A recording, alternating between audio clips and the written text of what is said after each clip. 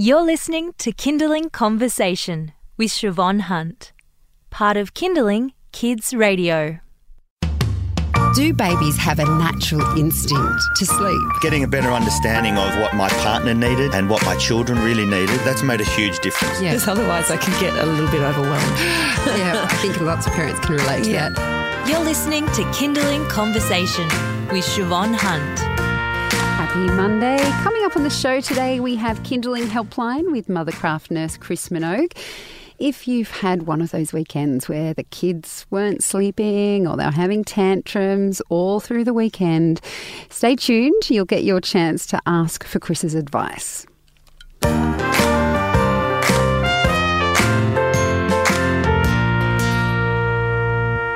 Welcome to Kinderling Helpline with Mothercraft Nurse ChrisMinogue. Hello, Chris. How are you? I'm very well. So for those of you who are just tuning in for the first time, Chris joins us every Monday, both on air and on Facebook Live, and it's your opportunity to either call in on 1-800-KIDS Radio and ask Chris a question, or, as many people like to do, watching us on Facebook Live, you can pop the question underneath the video and we will answer them. We'll get to as many as we can. Anyway, Chris, of course, has been a Mothercraft nurse for 30 years, so she's got some really practical advice on how to help you through those challenges that I mentioned before, like not sleeping or tantrums, those sorts of things that we deal with pretty much every day. Yeah. So let's start with Joe from Melbourne. This is quite a long message, so bear with me. We transitioned our nearly 2.5-year-old from his cot to a toddler bed 2 weeks ago after he spent a weekend away in a bed.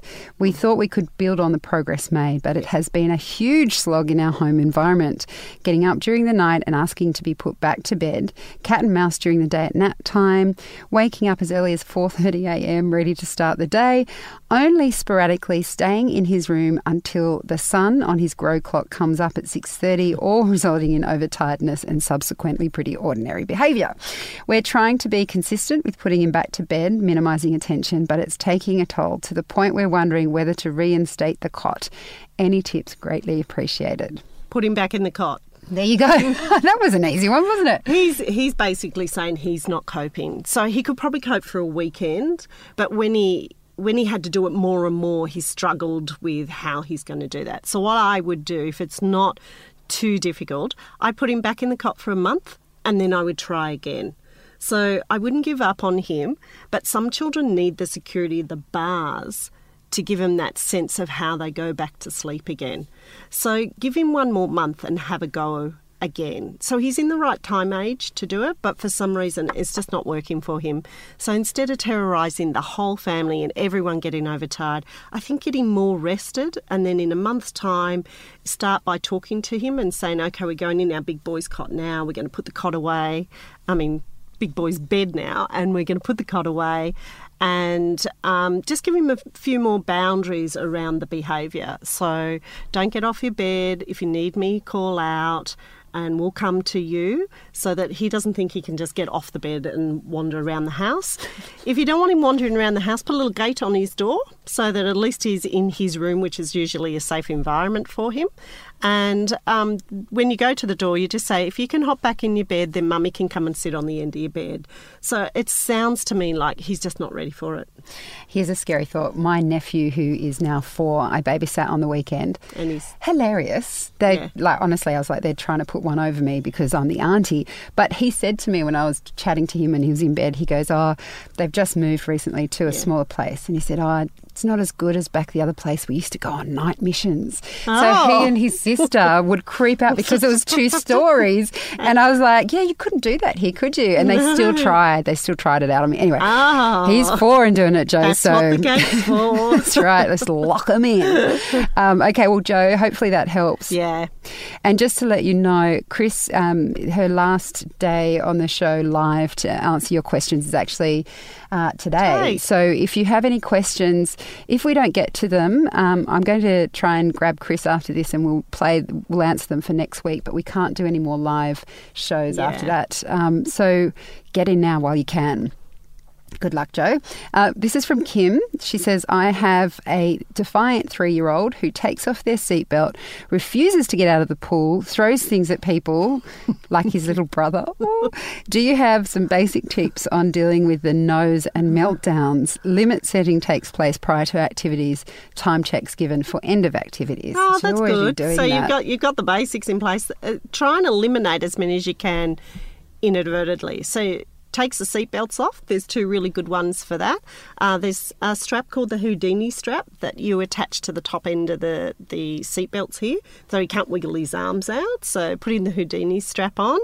Lots of people scare children by saying if you take your arms out, then we'll take you to the police station, but that's very scary, so don't do that. The other one I use, if they take their arms out, I just stop the car. I just pull over, we're safe, and I stop the car until they put their seatbelts back on themselves. Because if you can get out of it, you can get into it.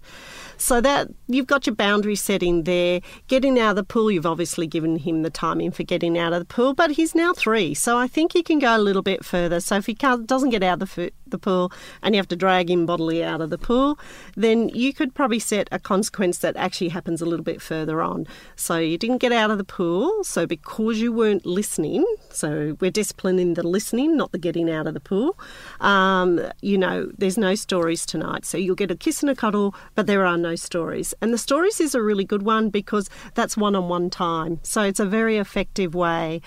At the time, he'll start going, I don't care, but he'll care at 7:30 when he doesn't get his stories. Can I ask a question? Yeah. So do you say to him while he's in the pool going, I'm not getting out, do you say, if you don't get out, there'll be no story times at bedtime, or do you wait? So I get him out somehow, or I just not walk away, obviously, because he's in the pool. But once you get him out and you've dried him off, then I tell him, because they're not listening when you yell the discipline at them because they won't get out of the pool. They're not listening. Okay. So once you get him out of the pool, even if that takes 25 minutes to get out of the pool, then I say to him, okay, because you weren't listening, so you're disciplining the listening, there is no stories today. Or another good one for a 3-year-old is there is no iPads today.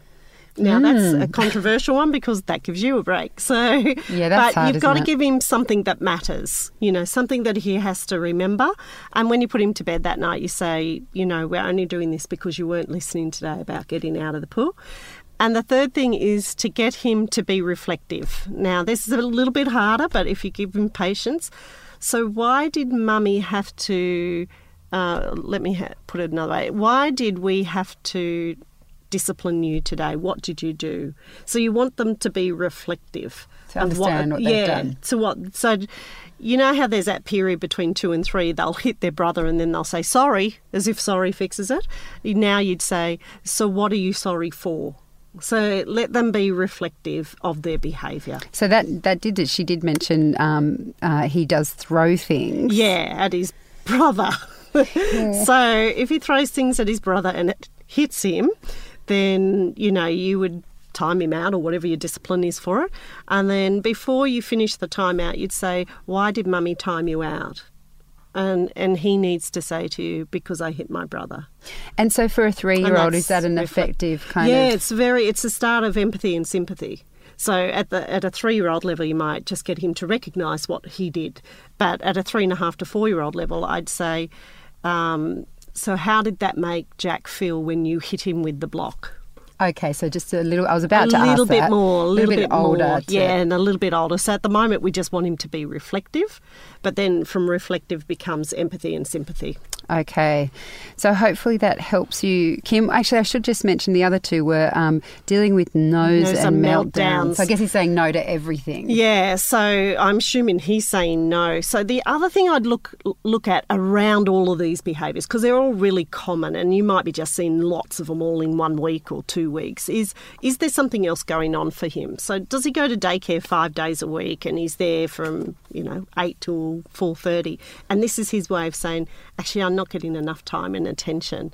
So we would assume he's going to say no to you because he's got to work out where he fits in the society and how you use those words. And we would assume he has meltdowns, but I would say a 3-year-old only has 2 to 3 meltdowns in a week, and mainly because they're tired. I was going to say my son has more, but also then there is always something that's there's always something leading into it. So when you get lots of behaviour, regardless of the behaviour, I think sometimes you have to stand back and go, well, what's going on for them this week that suddenly it seems much more out of control? And can I also ask, I know that we talk about a lot with school-age kids that fourth term can be really tough. hard. Is that the same for children of this age group? Yeah, even if they're only going to daycare like 2 or 3 days a week? Or... Probably not if they're only going two to three, but if they're going 4 days a week, I reckon they're tired at the end of the year, and you're trying to get things done. So I think sometimes we have to stand back as the adult and go, hang on, what are we doing here? And their world is busy, but actually they need quiet days, as you would know. You need some home days, some pyjama days, and they work. So do we, right? Yeah, we do. But pyjama days. Pyjama days work. Oh, I like the idea of that. Yeah, sometimes when we take the pressure off them, they actually perform much better. Okay. You're listening to Kinderling Helpline with Mothercraft Nurse Chris Minogue. If you'd like to call us, the number is 1-800-KIDS-RADIO, or if you're listening or watching via Facebook Live, pop your questions below.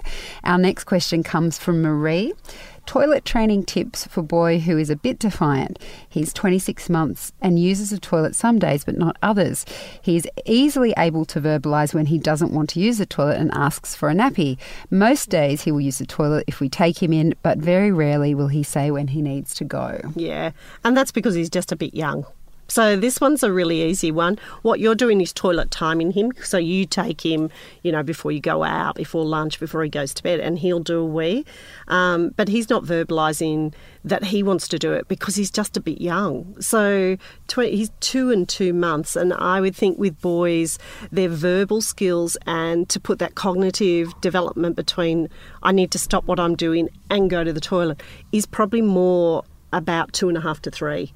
So I think what's happening is he's responding to the toilet timing, which is really good, but he's just a little bit immature to be able to actually take on toilet training where he initiates and he takes responsibility for it. So over the next few months you might find that working. So I would take the pressure off him. I would just toilet time him without the expectation that he won't have accidents, because I think he will have accidents. And then maybe try again in February when he's a bit older and he can put that whole thing together for you. Do you know, it's incredible. I remember my sister saying something similar with my boy. Yeah. And I remember saying something about what he was doing, and she said, yeah, but you know what, Chev, 6 months can make such a big difference. And you forget that. And I think when the world outside them is saying you should toilet train or you should, a parent thinks they have to rush through these things. But actually the skill of parenting is sometimes that you need to look at that child and say, actually, you're just not ready for that. Yeah. It sounds and like that's doing well, okay. Right? Yeah, it's toilet timing. Yeah, toilet timing. He seems to be doing really good on that front. Yeah. Well, good luck with that, Marie, and hopefully we'll cut February we'll be back on air so you can ask the question toilet again. train him in February. That's right. We have a question from Robin. Getting my 14-month to sleep through the night is a challenge. He occasionally does, like twice in a fortnight. Otherwise, he wakes anywhere between 12 and 2 and has difficulty going back to sleep. I'm generally up with him between 1.5 to 2.5 hours. That's tough. He goes to sleep on his own perfectly for naps and at the beginning of the night, but when he wakes at night, he has a lot of difficulty getting back to sleep and staying asleep. I'll give him a quick cuddle and then put him back in his cot and rub his back to soothe him and then leave the room. He will generally start crying 10 minutes later. This cycle is repeated 3 or 4 times before he'll settle for the night again. He has 2 lots of 1.5 hour naps during the day and goes down at about 7:30 at night for the night and is waking about 5:30. I so want continuous sleep. No wonder, Robin. I completely understand that. I think you're doing all the right things, Robin. But the one thing I can see here that you might want to try over the next few weeks is just reducing him to 1 sleep in the day, and it'll probably fix what's happening at night. Oh, great. So what I would do with this case in a very short time frame is start to reduce his morning sleep down until you've got it down to about 20 minutes. So just each couple of days, just reduce it by 15 minutes. So don't go from 1.5 to 20 minutes because he'll have a conniption fit. Then once you've got it into a tiny little sleep and a longer afternoon sleep of about 2 hours, then you want to do the same thing. You want to, that 20-minute sleep, you just want to reduce that and bring the afternoon sleep forward to about 11:30 in the morning. And the first week you do that, Just don't put him in a car or a pram between 9 and 11:30 because he'll fall asleep. And then put him to bed between 6:30 and 7. And I think that will fix your nights because he's responding the right way. It's just that he can't go back to sleep. So you go in, you give him a cuddle, pop him down and rub his back and he can get out for 10 minutes. But he's having trouble going back into the deep sleep. So I would try reducing the sleep, bringing it to one sleep. That might take you 2 or 3 weeks. And I have a feeling that's what will fix your nights. Good luck with that, Robin. That sounds very straightforward. Good luck. Good luck. Our next question is from Karen. She says she has a 15-month-old that still has a bottle after each meal. When do I drop these and how do I do it? He loves his milk and each bottle has about 180 mils in each. He eats well, but I am not sure what to do with the milk from now on. Help would be much appreciated. He's doing really well. So 15 months, I'd probably think of putting him on 2 bottles, one in the morning and one at night. So easiest one to drop is the one after lunch. So with that one, you could just reduce it to a little bit of milk in a cup, and read him a story before he goes to bed. And then usually around 16, 17 months, I drop the morning one. And then between 18 and 20 months, I drop the last bottle. So you can just wean them off, Karen, just slowly every couple of months and reduce it down to the point of where you replace each bottle with a little bit of milk in a cup. And then it should be fine. So just take it slowly and reduce them down. And so once they start drinking milk in a cup, that they generally drink less, is that right? Yeah, they need less. So they drink more in water. So we're probably, about 50 mils or 60 mils in a cup.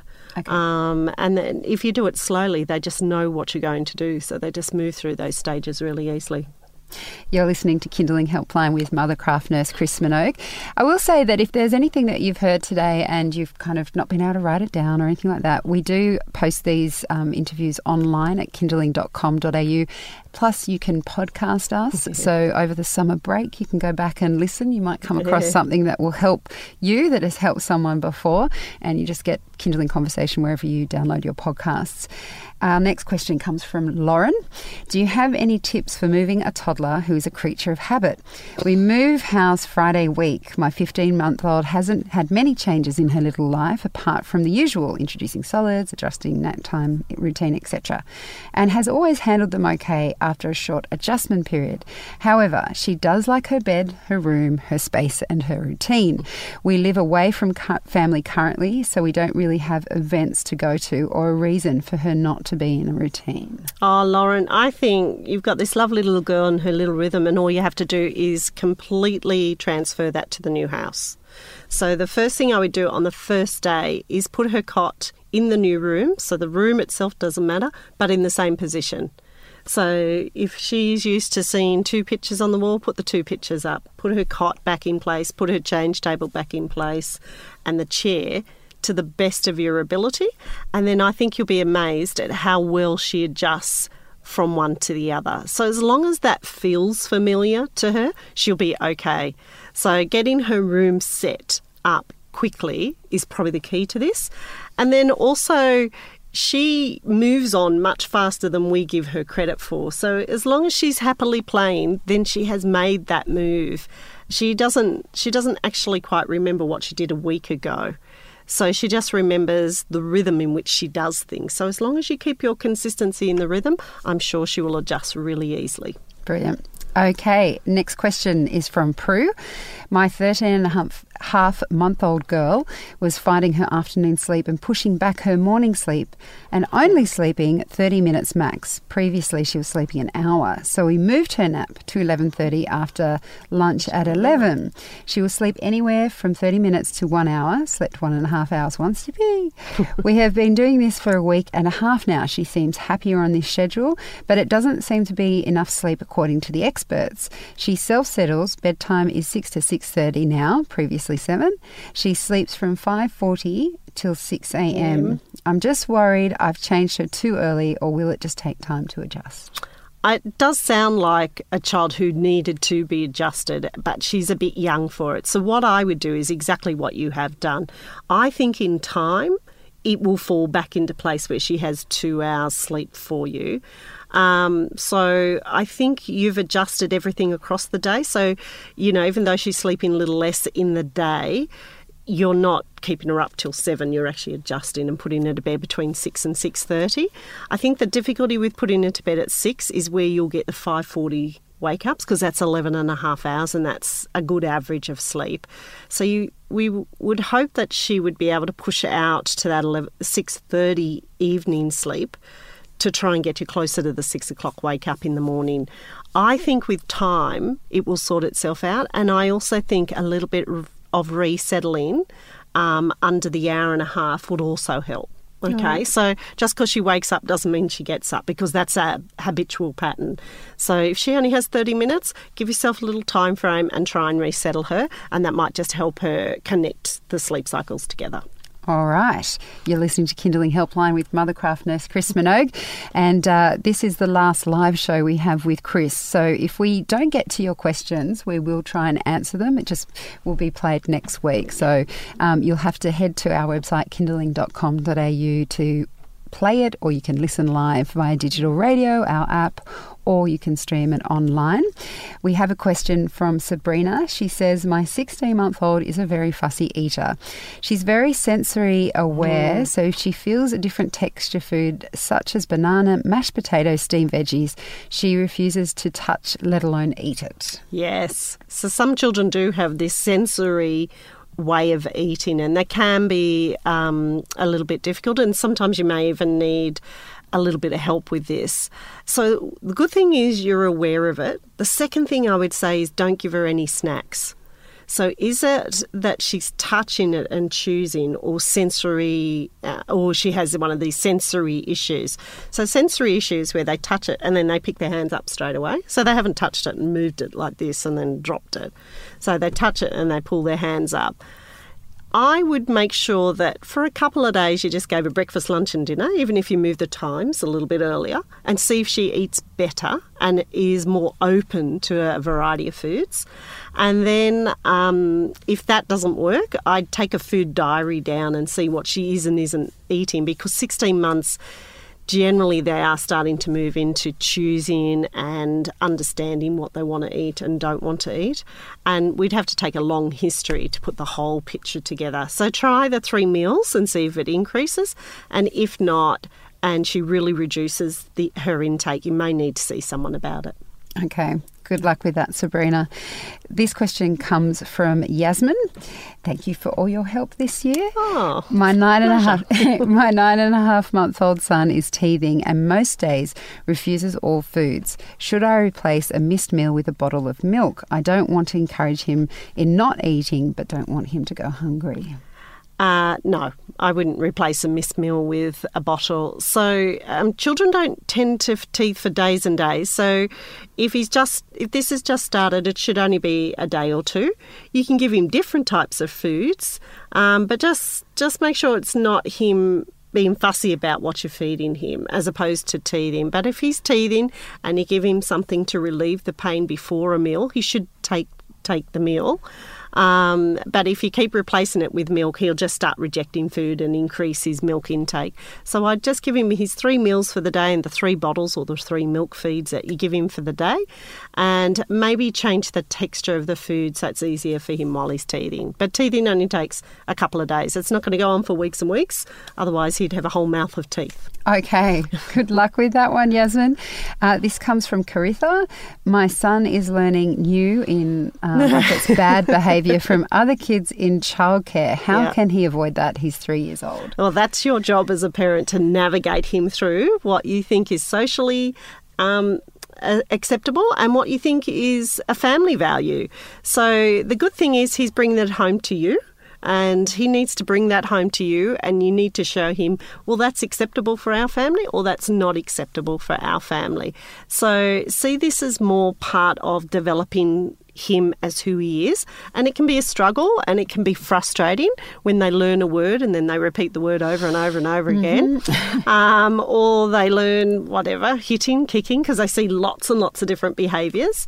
And if you just slowly sit there with him and start to think, is this a social behaviour that would be acceptable for us, or is this a family value that would be accepted for us? If not, you need to help change that around so he gets a clear message from his parents. Is that just repetition? Like Yeah, just it saying is. to them, we don't do that in this family? Yeah. And they also, sometimes they, as you know, they'd pick a word and they just get great delight in the reaction. So sometimes you just have to let it go. But if it's something like hitting, kicking, biting, the attitude, so lots of attitude comes in and he's trying to navigate, well, how do you use that attitude? Then this is that time frame where you can help develop those social behaviours to what you would like them to be. It can be really shocking though, can't it? Oh, yeah. Even now my daughter's at school and she's still only 5, but she'll come out with these phrases and I'm like, my goodness, they talk about a three-nager. You're 5 going on 16. I think crazy. You have 3 years with them that are for you. And then after that, the world starts imploding on your children and you've got to navigate them through that. Yeah, it's tough. Good luck. This one comes from Tracy, and this might be the last one we have today. If we haven't got to your question, please do tune in next week, either on air via digital radio, or you can listen through our app, which is free, or you can download the podcast wherever you get your podcasts. This one is from Tracy. How do I stop my child from hitting his 2 sisters? They're 5 years and 6 months, and me. He knows what's right and wrong, but timing out, timing in and removing from location. He refuses to stay in timeout, and there is screaming and kicking the entire time. Any ideas would be greatly appreciated. Tracy, if you could try and pop in his age, that would be helpful if you've written this on Facebook. Let's assume he's around 3 because that's when they start hitting and kicking, and that sort of seems right. So the first thing, just generally with hitting and kicking, one thing is to, over a couple of days, stay close to him. Don't hover over the top of him so he can't move, but stay close to him. Whenever he even vaguely looks like he could hit somebody, then try and distract him. So this is not the discipline part of it. This is more like he's getting too close to his 6-month-old sister. So if he's getting too close to him and we know he's a hitter, then maybe what we could say is, can you come over here and help Mummy unstack the dishwasher, for instance? Try and distract him out of the behaviour, of which he then gets positive reinforcement because he gets time with you. But once he has hit, you do have to do the timeout. I think that's the only acceptable way of doing it. And you're doing the right timeout. So you're doing the timeout. The important thing, he's almost 3. So there you go. The important thing here is that once you've timed him out, whether it's successful or not, with a 3-year-old, later that night when you're laying with him to read a story, before you start the story, you could go over the day and say, it really disappoints Mummy and Daddy if you hit, your sister. It just makes us, a little bit sad. And let him reflect on that. And really what you're doing is using the language, because a 3-year-old will be looking at the stars on the ceiling but you're laying down the language for him. So talk about it outside the event also helps as well, where he's not in trouble. You're just mentioning it. Okay. All right, Tracy. Good luck. Good luck. And thank you, everyone, for your questions today, whether that you sent them through text or Facebook Live. Chris will be back next year. We're going to say that now, but we will have another show. We're going to have a couple of shows. Next week, we're going to answer the questions that we didn't get to today. So please make sure you subscribe to our podcast if you'd like to hear those answers, or you can listen for free on our app, or you can go online to kinderling.com.au to listen. So we're going to answer the questions we didn't get to today for next week. And Chris, thank you so much for your time this year. Pleasure. Kinderling Conversation. How much do your kids know about money? We ask kids what they would do with $200. Well, you give them to someone else. If you're rich, you can give your money away to other people and you can share it, so you get to have less, yes and yes. Proudly brought to you by Westpac Bump Savings Account. You're listening to Kinderling Conversation.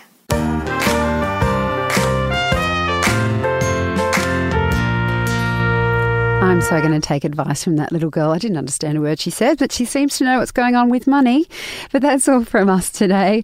We'll be back tomorrow at midday. I'm Siobhan Hunt. Have a lovely afternoon.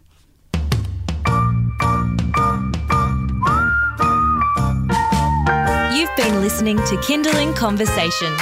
If you enjoyed it, there's plenty more where that came from. Find other stories and interviews at our website. Just head to kinderling.com.au. You've been listening to a Kinderling Conversation podcast. We'd like to reach as many parents as possible, and you can help us by giving us a review wherever you downloaded this episode. It means that more people can find us. I'm Siobhan Hunt. See you next time.